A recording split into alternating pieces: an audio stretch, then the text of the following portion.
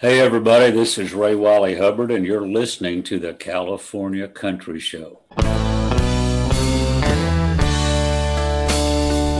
Howdy, folks. What's going on? It's Dave Bernal, also known as Just Dave, and thank you so much for being here for another episode of the California Country Show podcast. I'm super stoked. Texas legend, singer, songwriter extraordinaire Ray Wiley Hubbard is going to be joining me. Man, did we have a great time talking. And, you know, the cool thing about Ray Wiley Hubbard is that he has always been a humble dude who just imagines himself to be kind of on the fringe of music. And then all these great people like Eric Church will write a song and mentions him, and that'll become a big hit. And all of a sudden, all this new generation of people will start looking up, who the hell is Ray Wiley Hubbard? Well, let me tell you, man, he is behind so many great songs. And of course, you've probably heard Up Against the Wall, Redneck Mother.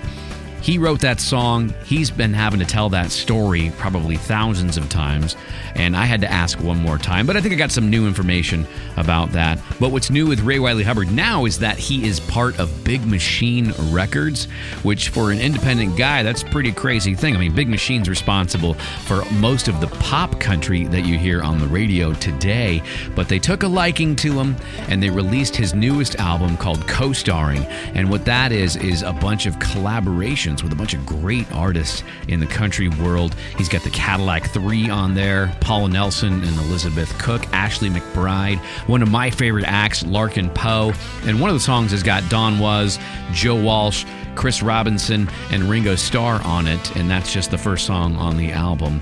And you're going to hear some clips from that album. I could play a bunch of stuff from the history of Ray Wiley Hubbard, but I thought I would focus on this podcast with some of these newer collaborations that we've got going on.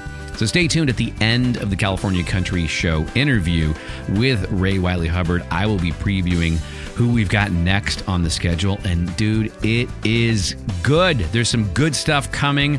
I'm sitting here at home. I'm working on it all the time. I promise you all this material will get out there in the world. And of course, I always keep playing independent artists. And as a musician, you guys know me. The questions that I ask these people a lot of times have something to do with what we can learn trying to be independent artists, and especially now, what we can learn trying to be independent artists during quarantine, which is a lot harder to do when we can't just get out there and gig all the time. Also, too, stay tuned. I've got a lot of cool events that we've got coming up that we're going to try to do a lot of great, good things in the world for our struggling honky-tonks, our struggling artists. And, you know, yeah, maybe I'll make a few bucks in between by selling some California Country Show swag as well. And of course, soon we'll be adding sponsors, and I appreciate any bit of help that you guys can give me. You guys have been wonderful so far, and I don't expect much from you, but all I can say is I thank you for your support in advance. Now give me that money. Not just kidding. In the meantime, please enjoy this interview with Ray Wiley Hubbard on the California Country Show podcast.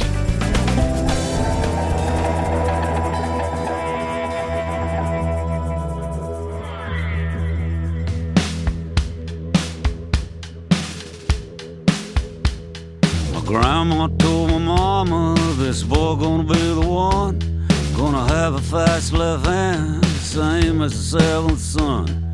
And then she lit a candle and set it on a rabbit skull. She touched a 9-volt battery to a water still wall. There's a fire, there's a fire, there's a fire burning all the time. There's a fire, there's a fire, there's a fire burning all the time.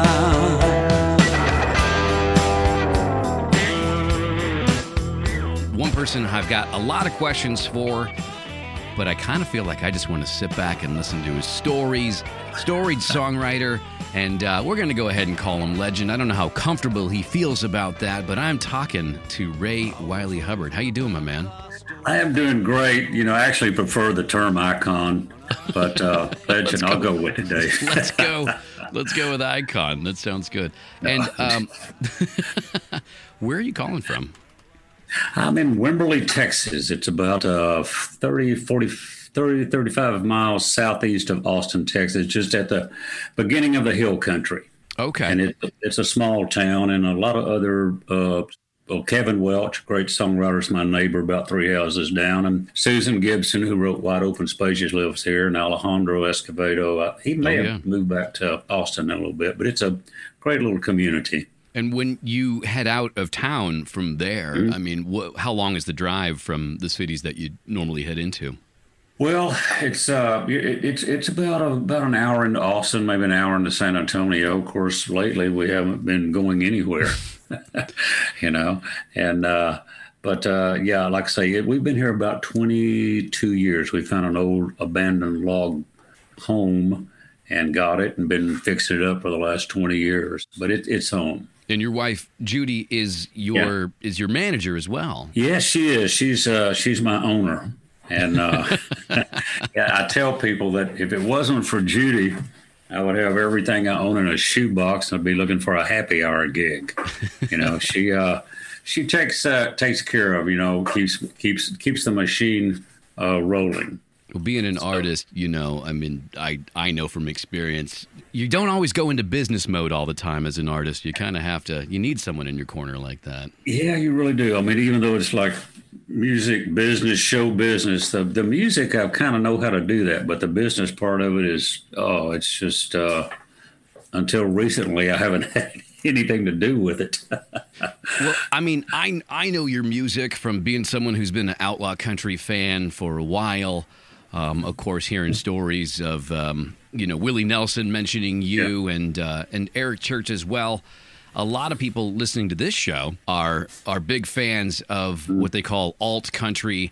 And I don't even know how to classify things anymore, Ray. If I like it, I play it. Yeah, that's it. That's important. If it's good, I like it. So that's right. If you like it, you play it. Because everyone's got their writing process or stuff like that. But for me interviewing you, I kind of feel like you just paint pictures. I mean, where do you, when you sit down to actually get these lyrics down, like what is going through your mind? Well, I've mentioned this before, I feel very fortunate to be able to write about whatever I want to write to. You mentioned Judy. I sleep with the head of my publishing company, which is Judy. And so she says, you write whatever you want to write and make the records you want to make. And then she says, I'll try to, sell the damn things. But as a writer, that's really a good place because I've never been, I'm not writing because I have a deal with a publishing company that I owe them 12 songs a year. I'm not writing because I'm trying to get someone to cut the song. I'm just writing because I can go, down there's a snake farm. I'll write about that. Yeah. And so I feel very fortunate that I can, whenever the inspiration hits, whatever the great aha, that'd be a good idea for a song. I can write about, Mississippi John Hurt, or I can write about, just about anything I want to. Just and that, like I say, that's a good place to me because I've never been, full tilt mainstream. I've always been all, whatever, country, outlaw, whatever. They always try to label it, but it's just, again, if the story's good, the music's good, man, just play the thing. And, You mentioned, was it Mississippi John Hurt? I think we should go right into talking about your brand new album called Co-Starring with Pam Tillis on the record. Larkin Poe, who I'm a monster fan of them right now. I am too. Oh, man. And then you've got Ringo, Don Was, Joe Walsh and Chris Robinson of the Black Crowes, and that's just the first song on the record. So how did this all come together?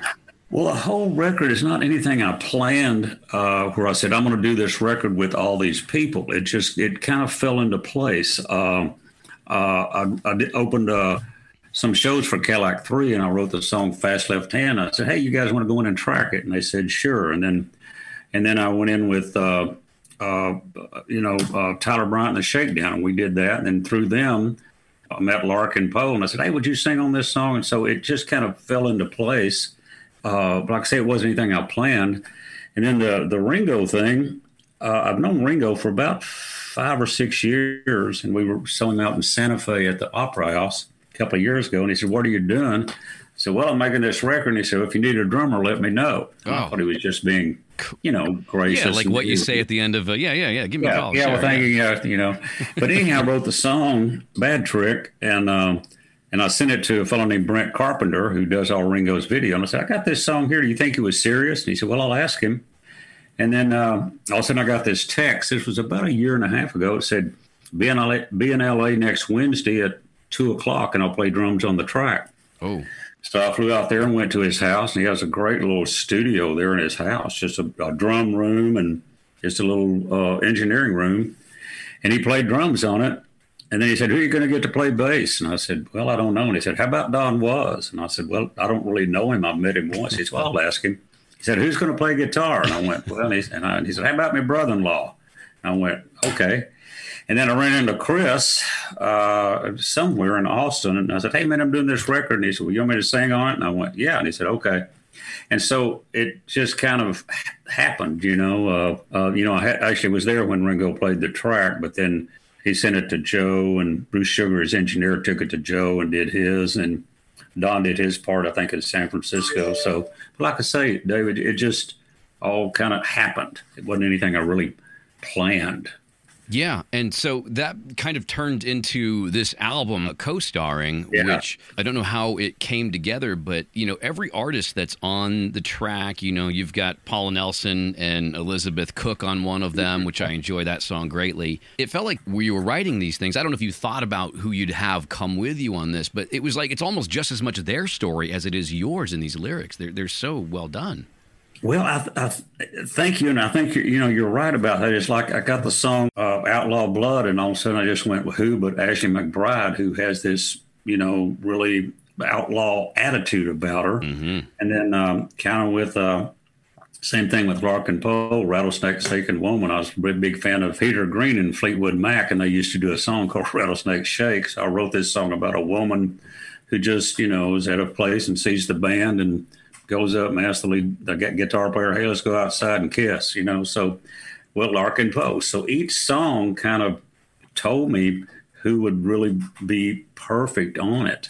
And so it just, and then each one of each song, their personality really does come through on it. The song that, that I wrote. Well, it's hard to keep Larkin Poe's personality out of anything they do. They're just on fire right now. I'm a monster fan of them. And Ashley McBryde, too. We play her on the radio as well. The women that I had on it, with Larkin Poe and Ashley McBryde and Pam Tillis, I have so much respect for them, as musicians, as entertainers, as songwriters, because of their attitude. They have an incredible presence about them. They're almost empowered and just, and I just love them to death. So I said, in all the songs, they really brought a lot to it with what they contributed. And so as far as this climate that we're in, I assume that, coming out with an album like this, there probably were plans to put some shows together, to tour off of this stuff. I mean, what was your experience like in quarantine, just kind of seeing this stuff disappear? Well, we're hoping to have the record out in March for South by Southwest, and then all of a sudden and then all of a sudden everything just fell apart. And we talked to the Big Machine people, and they said, let's put it out, because they really believed in the record. And so we said, well, let's put it out in July. The old thing of, you can't do in stores, and doing gigs where the old CD release gig, and so that's been very strange, as a matter of fact. But it's like we had to put the record out and see what happened, even a pandemic. And let's just put it out and see what happens to it. And what kind of response are you getting from doing this quarantine type of release? We're having a really great response. I'm doing a lot of cool interviews, right? That's right. And so there you go. So and that's the thing is, though, is I'm an old cat, and it's still such a joy to perform. To grab a guitar and walk on stage and perform and see the audience smile and be a part of it. So that.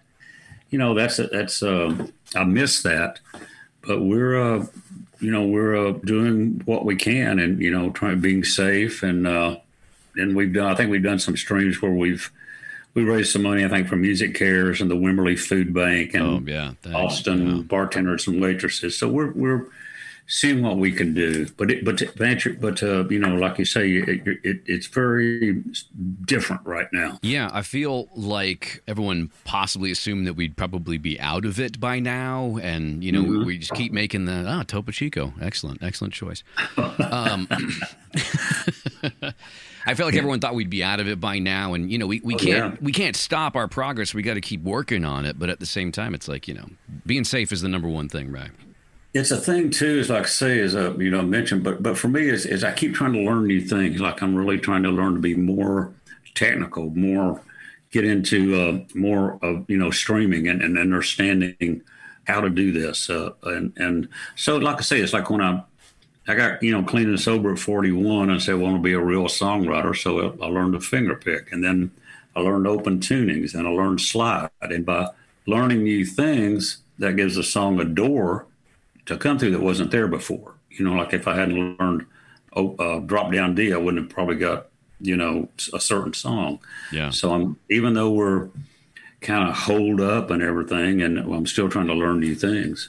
Yeah. When I started doing the live streaming, even just the Zoom interviews, but performing live, there's a whole nother skill set that we had to get forced to learn how to do.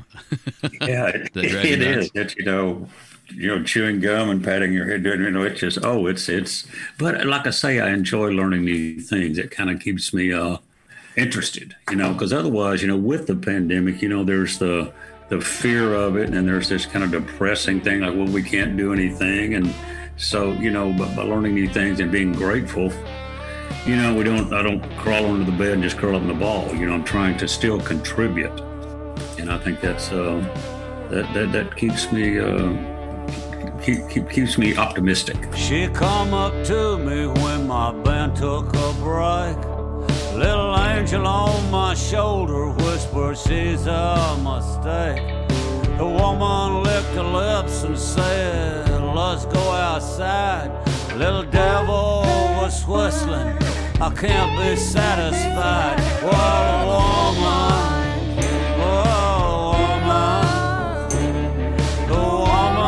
she knows what she do.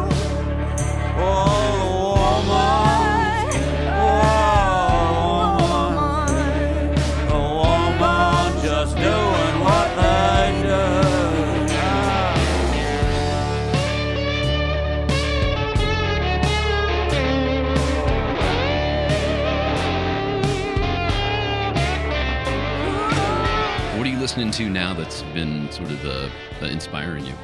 Well, the new Larkin Poe record. I know. It just came out. I love that record. Get those girls on the phone for me, Ray. I need to interview them. Okay. I love it too. I love that record. I'll call Rebecca after we get through here. And thanks, buddy. Turn her on to it. But them, and also, like I say, people ask me, well, who do you listen to? And I usually listen to like my friends, like Hayes Carll or McMurtry or Garth Morris. Whenever they put out a record, I immediately go to that. And Pam Tillis just has a new record that's just killer. And somebody else I would just listen to. And Tyler Bryant and the Shakedown. Like I say, cool. I kind of listening to people on my record, but also, like I say, friends of mine too. And what was the experience like? Big Machine as a record label. I don't really see them as someone who, to be honest with you, when I read that your record's on Big Machine, I said, Ray WYLIE Hubbard. But they found you, and it seems like a great relationship. What was that like? Well, I'd already done the record. I made the record and had it done, and it had already been mixed. And I ran into a fellow named Julian Raymond. They were in Nashville at the Gibson Guitar Showcase. And he said, what are you doing?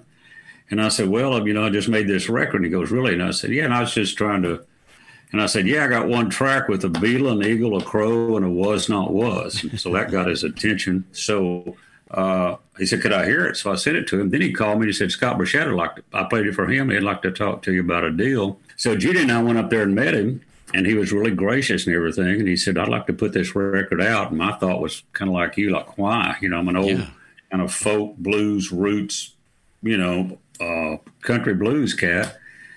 And he said I've been a fan of your writing for a long, long time. And he said, I'd really like to put this record out. And I said, well, I don't really sell a lot of records. And he said, well, hopefully we can remedy that. And so they were really good. And their team has been really, it was just one of those things that we just said, well, why not? We've got to do it. And so it's just been, they've been really, really great to work for. And like I say, Julie and Scott and all those guys at there, they've been really instrumental in, doing what they can to help promote the record during a, pandemic.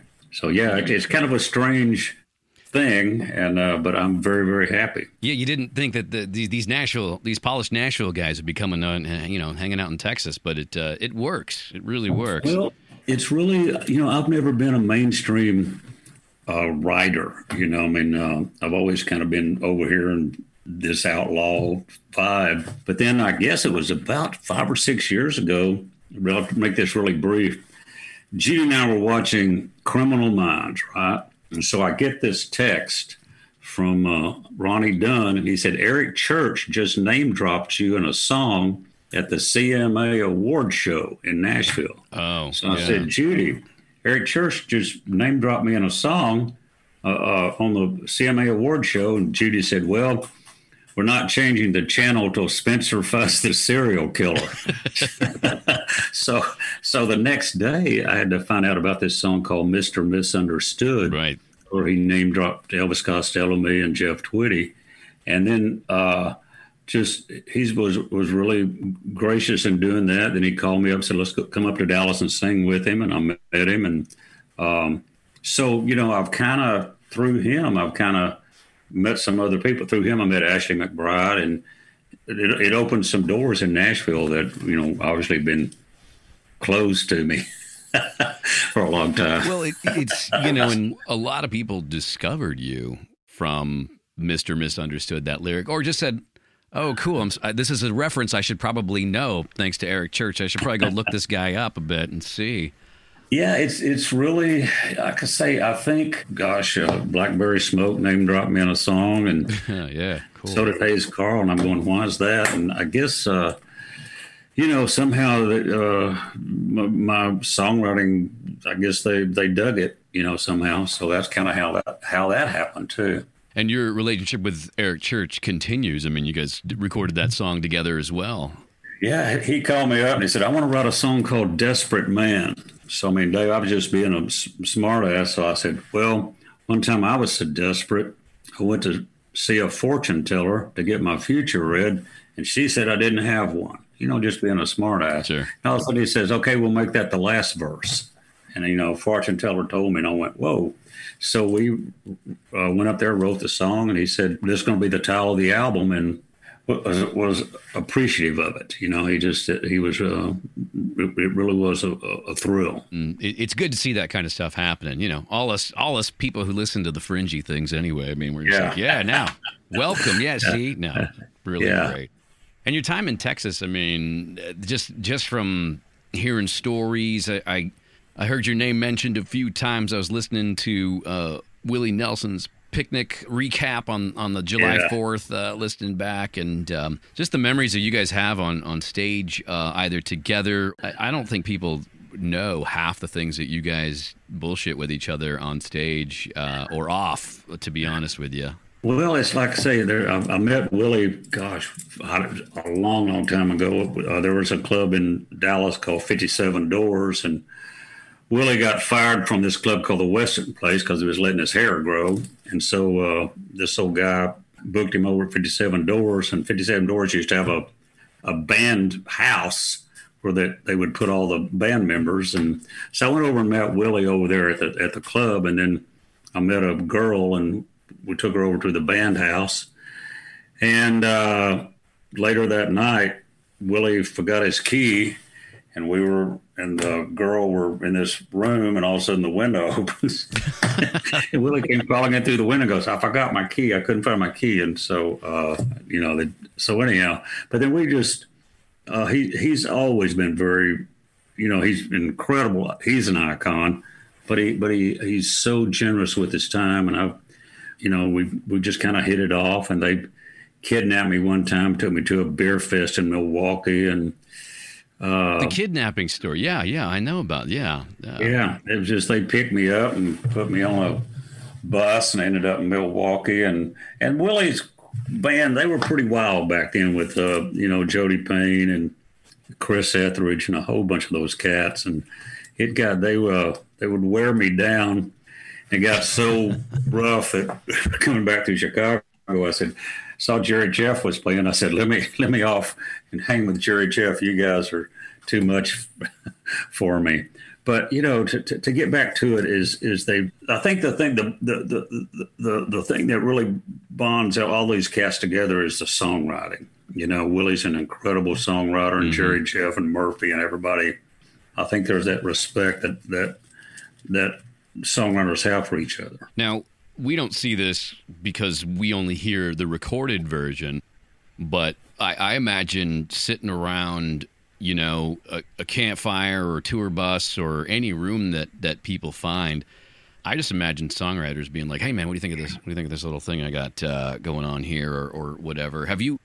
Do you have stories of hearing like hit songs before they were hit songs, just from being there? Well, yeah, there used to be the football coach for the University of Texas was Darrell Royal, and back in the 70s, he used to have these picking parties kind of over at different places, and you would go in there, and all of a sudden, it'd be Guy Clark and Jerry Jeff and Townes Van Zandt and Rusty Weir and just all these guys, and they just kind of pass around a guitar, and all of a sudden. And this was before, people were actually recording albums, So the only way that you could really hear a Townes Van Zandt was to hear him live at a club or at a little thing like that. Sure. And so, yeah, there were, there was, that was, but, you're right. It was pretty amazing. And all of a sudden, a young kid, Willis Allen Ramsey comes in. He's like 19, and he joins the circle, and all of a sudden he plays Spider John. You go, whoa, and so there were some incredible nights of hearing incredible songs, and I think that's the thing here in Austin too is that all the great songwriters here, you hone your craft, like I say also, but you can't have a big ego, because when you write a song, you go, wow, this song is great, and all of a sudden you go into some club and you see James McMurtry do Level, and you go, so, it keeps you humble. Yeah. But it also sets the bar where you try to write as good a song as you can. Are you much into co-writing? I have been lately. I didn't for a long time, but lately I've been into it. In fact, I just did a Zoom co-write with Randy Rogers. And, cool. Yeah. And then one with Garth Borlix too. And then I went up to, I've been getting more into it. For a long period of time, my favorite quote at the time was Roger Miller used to say, writing a song is like an old cat having kittens. You just crawl off under the porch by yourself and do it, and that's what you do sometimes with writing. So you just do it. But to answer your question, I have got into co-writing, and I really enjoy it too. I can see you are a woman of taste by your Reba McEntire tattoo, and I love the way you wear your hair. You're as hard as a Cutlass 442. You impressed me when you went to the jukebox and played a boy named Sue. And you're drinking like a sailor on leave. You're a cowboy's dream come true. I'm gonna drink till I see double and take one of you home. You look like my kind of trouble, and I don't wanna drink alone. No lasting obligations, we both Rolling Stones. I'm gonna drink till I see double and take one of you home. But didn't turn me on. seems to me like the Nashville way of doing things is like a whole team of writers. But for me, it's like, some of my favorites are somebody that just has a personal touch and just gets a little bit of advice from someone like, hey, what would you do here? What would you do here? Well, I haven't done the whole Nashville thing of going to a room with a bunch of different writers and say, hey, we got to write a song for, Kenny Chesney, and then everybody works on that. It's usually been just one other guy or one other girl, and I really enjoy it. It's a good experience. It's a learning experience to go in and write with someone, I'm sure humbling too. I think for me, it's just like, hey, I got this great idea, and they're like, yeah, what else you got? You got something else? Yeah, what else you got? No, it's not today. Yeah. Well, I wrote with Ashley McBride. First time I met her was up in Nashville, and somebody set it up and everything. So I met Ashley, and Ashley, she just comes in, just lights up a room. And so she sat down, and so I looked at her and I said, "Do you have a problem with singing the line 'Virtue is overrated'?" And she goes, "No." And I said, "Okay, then let's write this song." And so she's one of those writers, like Park and Poe or. Like Eric Church, that are fearless. They just will write, as to quote Townsend Van Zandt, for the sake of the song, not thinking about what's going to happen to it, just to make that song the best they can. I think that might be the secret that you've been sort of tapped into all this time, is that if you write a song based on how much money you think you're going to make off of it, or how many plays you're going to get, it's probably going to send you in a different direction that you don't want to go down. Well, it would put you in a box. Like I say, back when I was 41, I got clean and sober, and at 42, I said I want to try to be a real songwriter. So I overcame this fear of embarrassment and said, "Will you teach me how to finger pick?" And then somewhere in there, I made a commitment that I was going to write songs to see what I could contribute rather than just what I could get. I wasn't going to write songs because I had a publishing deal or write songs to try to get. So I was just going to write songs that maybe would make somebody smile, make somebody groove, make somebody think, So, and that way I'm unlimited. I'm not, like in a box trying to write for any other purpose than just like, well, I'll just write this song, Bad Trip. Which is a badass song. Well, that's a weird thing too, is that's a song that Judy and I have been married for 30 years, and that's the first song that we've ever written. I had a really rough gig. The sound was squeaky and everything, and the promoter was a little sketchy because there was a difference in the head count. And so I got back about 4:00 in the morning, and I walk in, and Judy goes, "How was the gig?" And I go, "Man, it was a rough gig." And so then Judy goes, "Well, everybody turns a bad trick every now and then." And I just went, "Yeah, I guess so. No matter what you do, every once in a while you do something, and it's not it doesn't meet your expectations." So we sat down and wrote all these kind of lines. Just you gotta have a scourge, want to be a poet, get weeds out of a garden, you got to hoe it, and it just kind of happened. So that was. So she's a big time songwriter now. Yes, she is. Part of that publishing. Yep, exactly. And that's what's cool about that is that I'm like hearing Chris Robinson sing it. It's like, he knows that story too. They all know that story. Yeah, well, it's Chris he has such an incredible rock and roll voice, and he's just a great cat. So he's really I feel very, very grateful that they all would do that for me.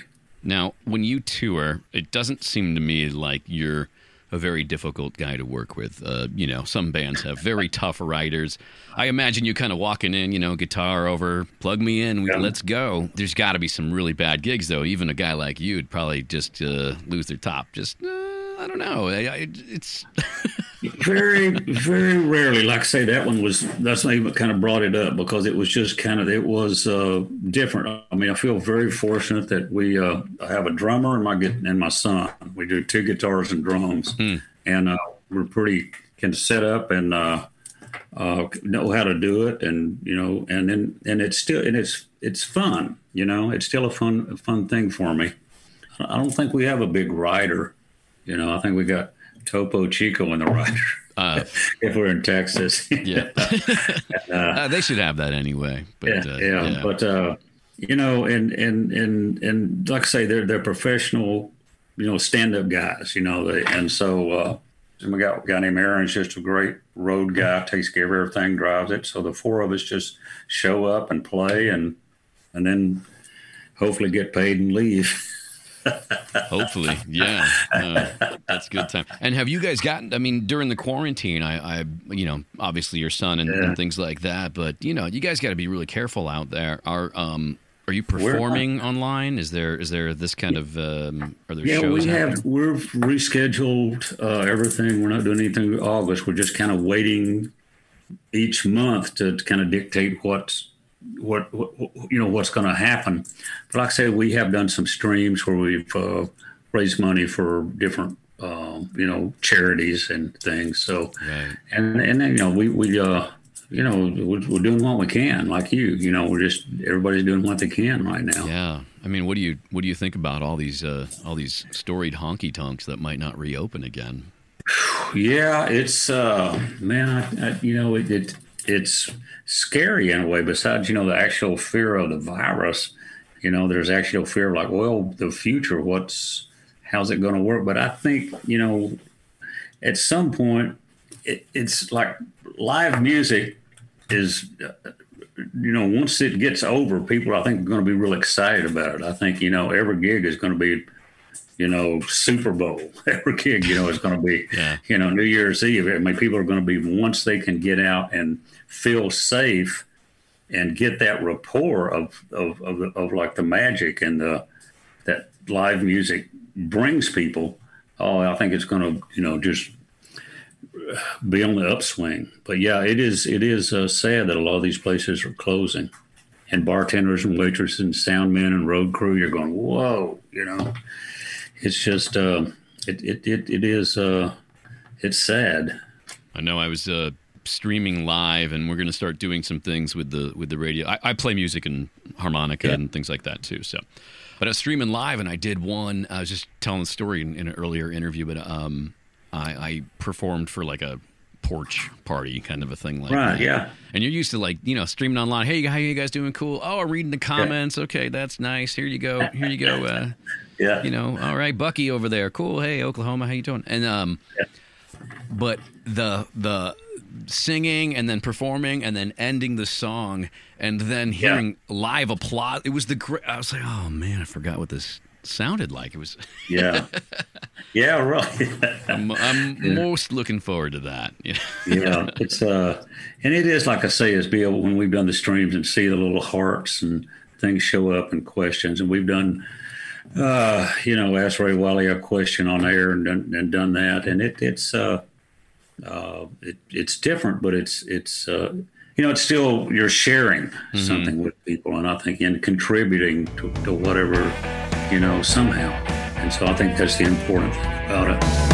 Club soda don't always remove ketchup stains. Ain't nothing you can take is gonna cure a migraine. Broken dreams is a premise in a mice and men, and everybody turns a bad trick now and then. You got to have some scars if you wanna be a poet. They'll get weeds out of a garden. You got to hoe it. Possession with intent will get you 5 to 10, and everybody turns a bad trick now and then. And everybody turns a bad trick now and then.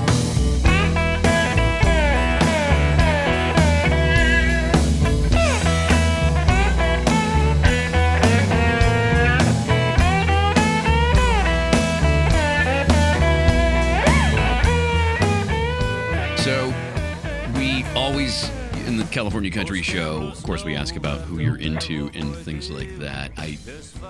With the podcast, I like to talk about, of course, what you're working on now, especially for the radio show, and then, of course, kind of how it started out. But, a lot of people were also introduced to you by the song, that you composed, Redneck Mother.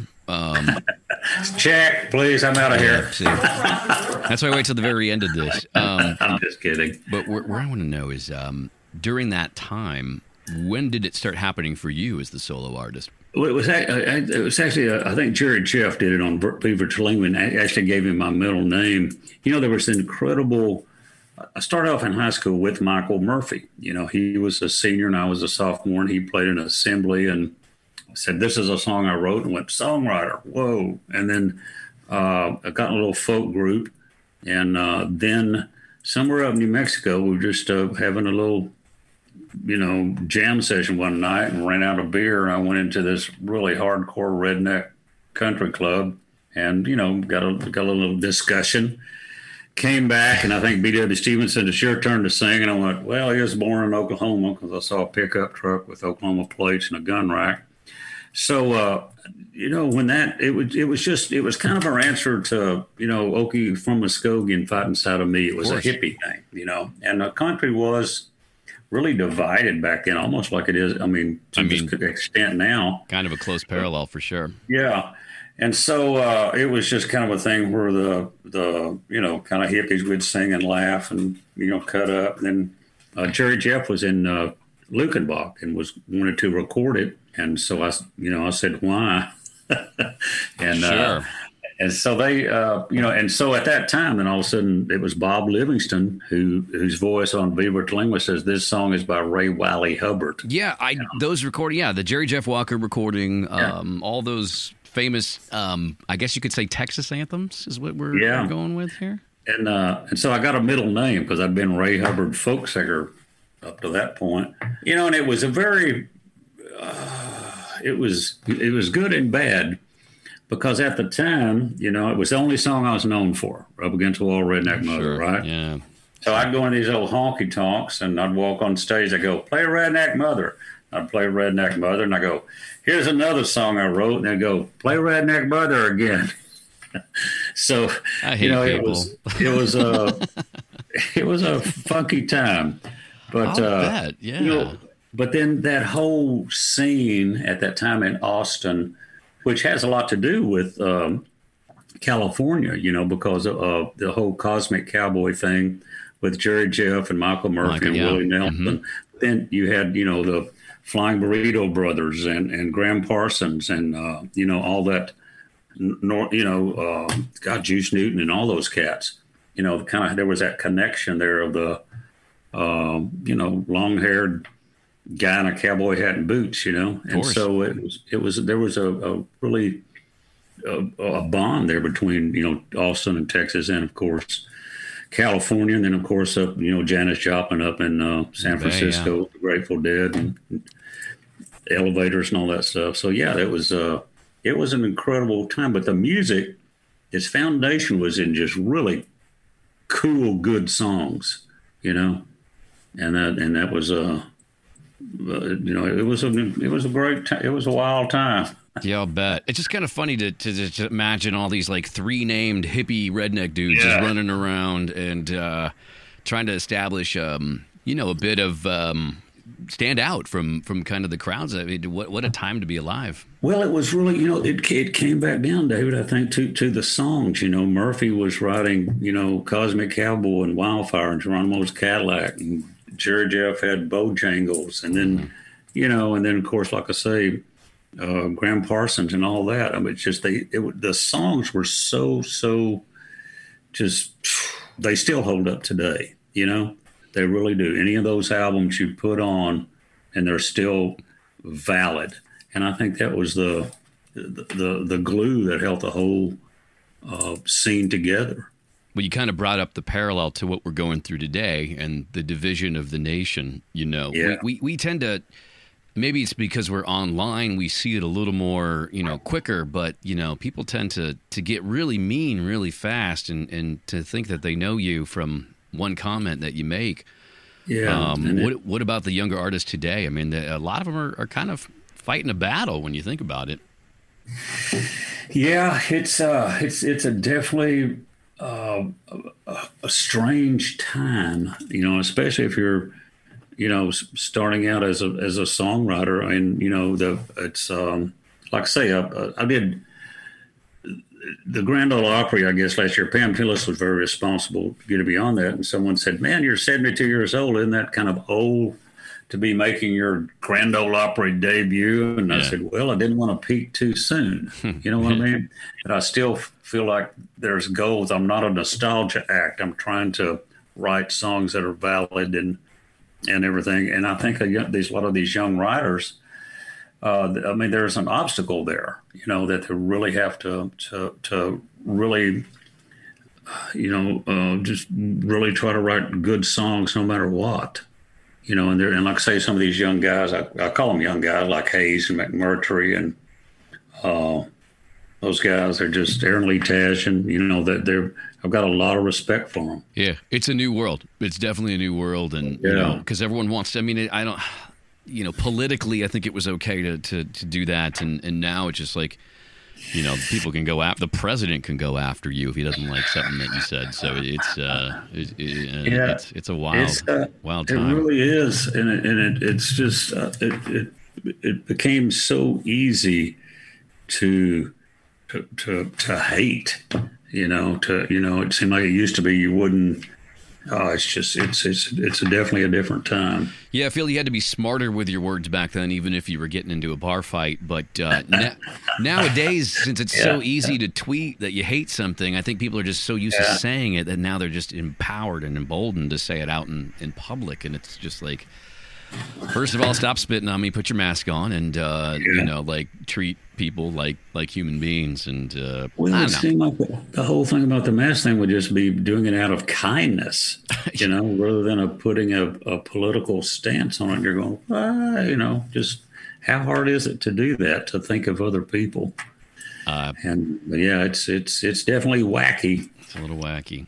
So now that you've got this album of collaborations out, are you working on anything new in that same spirit? In the same spirit, we're going to do co-starring too. Oh my gosh! But we're doing kind of a Texas edition. I went in and tracked. I've got Jesse Dayton and Hayes Carl and the Blue Bonnets and the Peterson Brothers and Shiny Ribs. I love Shiny Ribs. I got Willie on a track, and I've got some other songs. We're probably going to try to go in and late August or September. And some of these, like I say, the great thing now is you can go into a studio, just me and a guitar and engineer, and stay aware, wipe everything down, you know, do a click track so you're in time and in tune, and then you can send it to Lloyd Maines to play steel on it or Charlie Sexton to play guitar. So, you know, the technology now is really it's open up to be able to do that. But to answer your question, yeah, we're working on I've got all the songs written, and we're just probably going into hopefully work on it some more in October, September. That's awesome. Well, you know, consider us over here in California. We still got some good guys running around, although a lot of them did move to Nashville. Yeah, well, I tell you what. You did get Ringo on it. He's an L.A. guy now, isn't he? Yeah, I know it. And, well, hopefully, you know, like I say, is we'll see. Like I say, that was a great thing because I think we'd actually talk to, you know, we're coming out to L.A., you know, we played McCabe's out there, and we'd talk to the Troubadour and other people like that to come out there. That's such a great, cool scene in L.A., you know, kind of the whole underground alt-country roots thing that's happening there. I think that's part of the purpose of this show, too, is to kind of like explain, you know, the extent of how big of country fans there are out here, especially, you know, alt-country and that. And it exists in California, it just somehow is not as known.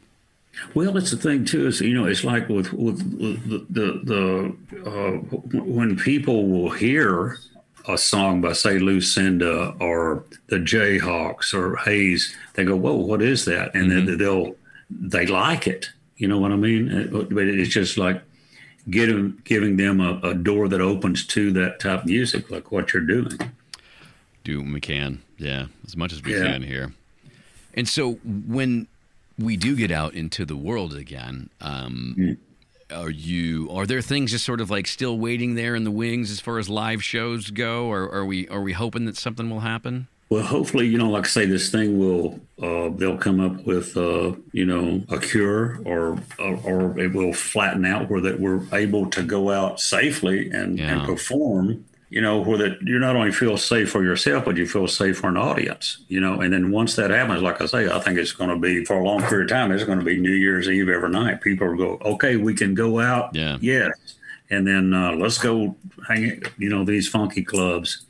There's a lot. We have to fix a lot of things, the separation, the air. A lot of people are doing the open air. I actually did a gig on July 4th. It was on the back of a flatbed truck in a retirement community, and we got driven around to play for groups of 25 in the little buildings that the retired folks were, so they got to be safe in their masks and come outside of the buildings and watch us and dance for a little bit, and then the truck kind of took us down the road, and we just held on. Oh man, how cool is that? It was pretty genius. People have to think that way, though. I think that's you have to keep finding. Yeah, you have to find new avenues. But to answer your question, once this thing is over, we're going to hit the road hard.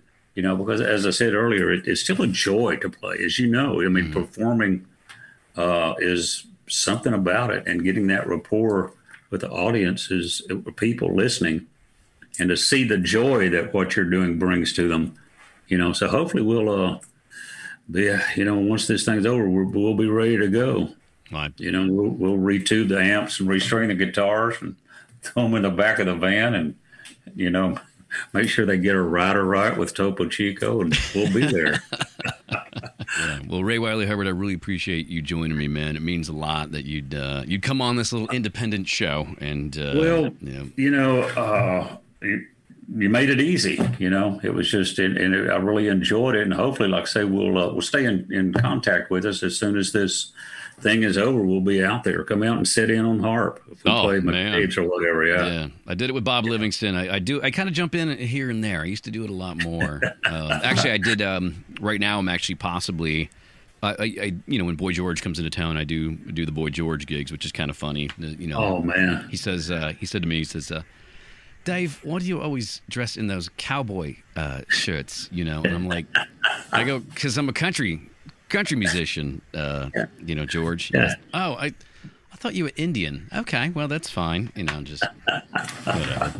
Oh, that's great. Well, yeah, like I say, hopefully I'll have Judy keep your contact information. Please, Judy, please contact me. That would be great. And we'll come out there and we'll keep you posted on what we're doing. And like I say, very serious, come out and we do a lot of songs in E, so bring that A harp. I'll keep it with me. I won't let security take it from you. You got it. Well, thank you so much. I had a great time, and I'll stay in touch with you. Thanks, Ray. I appreciate it, man. Well, that was it. My interview with Texas legend Ray Wylie Hubbard. Icon, sorry. We're going to go with Icon on this broadcast. Thank you, Ray Wylie Hubbard, for joining me. I want to let you know that I chose some clips from some of my favorite songs on the album. But, we mentioned so many great artists, and there's a lot of great material, not only from his back catalog, but from this current album, Co-Starring, which is available everywhere now. Head to raywylie.com so you can order it directly from him and skip out on that whole Spotify, Apple Music middleman thing that you can stream it. No, stream it and then buy it and then get the special one, and then of course go see him live, especially if it's in California and I'm jamming with him on my A harmonica because he plays a lot of songs in E. So check him out as soon as you can. What a great time I had with Ray. Well, I'm going to get back to my busy weekend of squirrel watching. I put a squirrel feeder out on a tree. It's one of those picnic tables that are small, and I put a GoPro on it, so I'm just going to make movies about that all weekend. But before I go, I want to let you guys know that next episode of the California Country Show podcast is going to be Eddie Perez from the Mavericks. They've got a brand new album coming out of all Spanish tunes called En Español, and after that, I've got the Band of Heathens checking in. We got a lot of great stuff coming on this California Country Show podcast. If you are joining us for the first time because you're listening to the Ray Wylie Hubbard podcast, please subscribe to the California Country Show podcast on Apple Podcasts, Stitcher, TuneIn, or Spotify. Just click like or subscribe and you will find out first when these episodes come out. And if you are confused in any way why I'm not playing the full songs, that's because this is the podcast and not the radio show. The California Country Radio Show airs weekly on now 6 radio stations, and I can't announce our 6th affiliate yet, but I can't wait to. So head to california-country.com or like us on Facebook, Twitter, or Instagram at Cal Country Show. Again, this is grassroots. I haven't made a dime off this show yet, but things are starting to happen in a way that means so much more to this community. There's country music in California, folks, and we're going to make sure that the world knows that we got some great music coming out of here. So I thank you. Please find me online, message me through these apps or on the website. All right, let's do some credits while we're here. This episode of the California Country Show podcast, produced and owned by JDB Entertainment, LLC. Dave Bernal, that's me.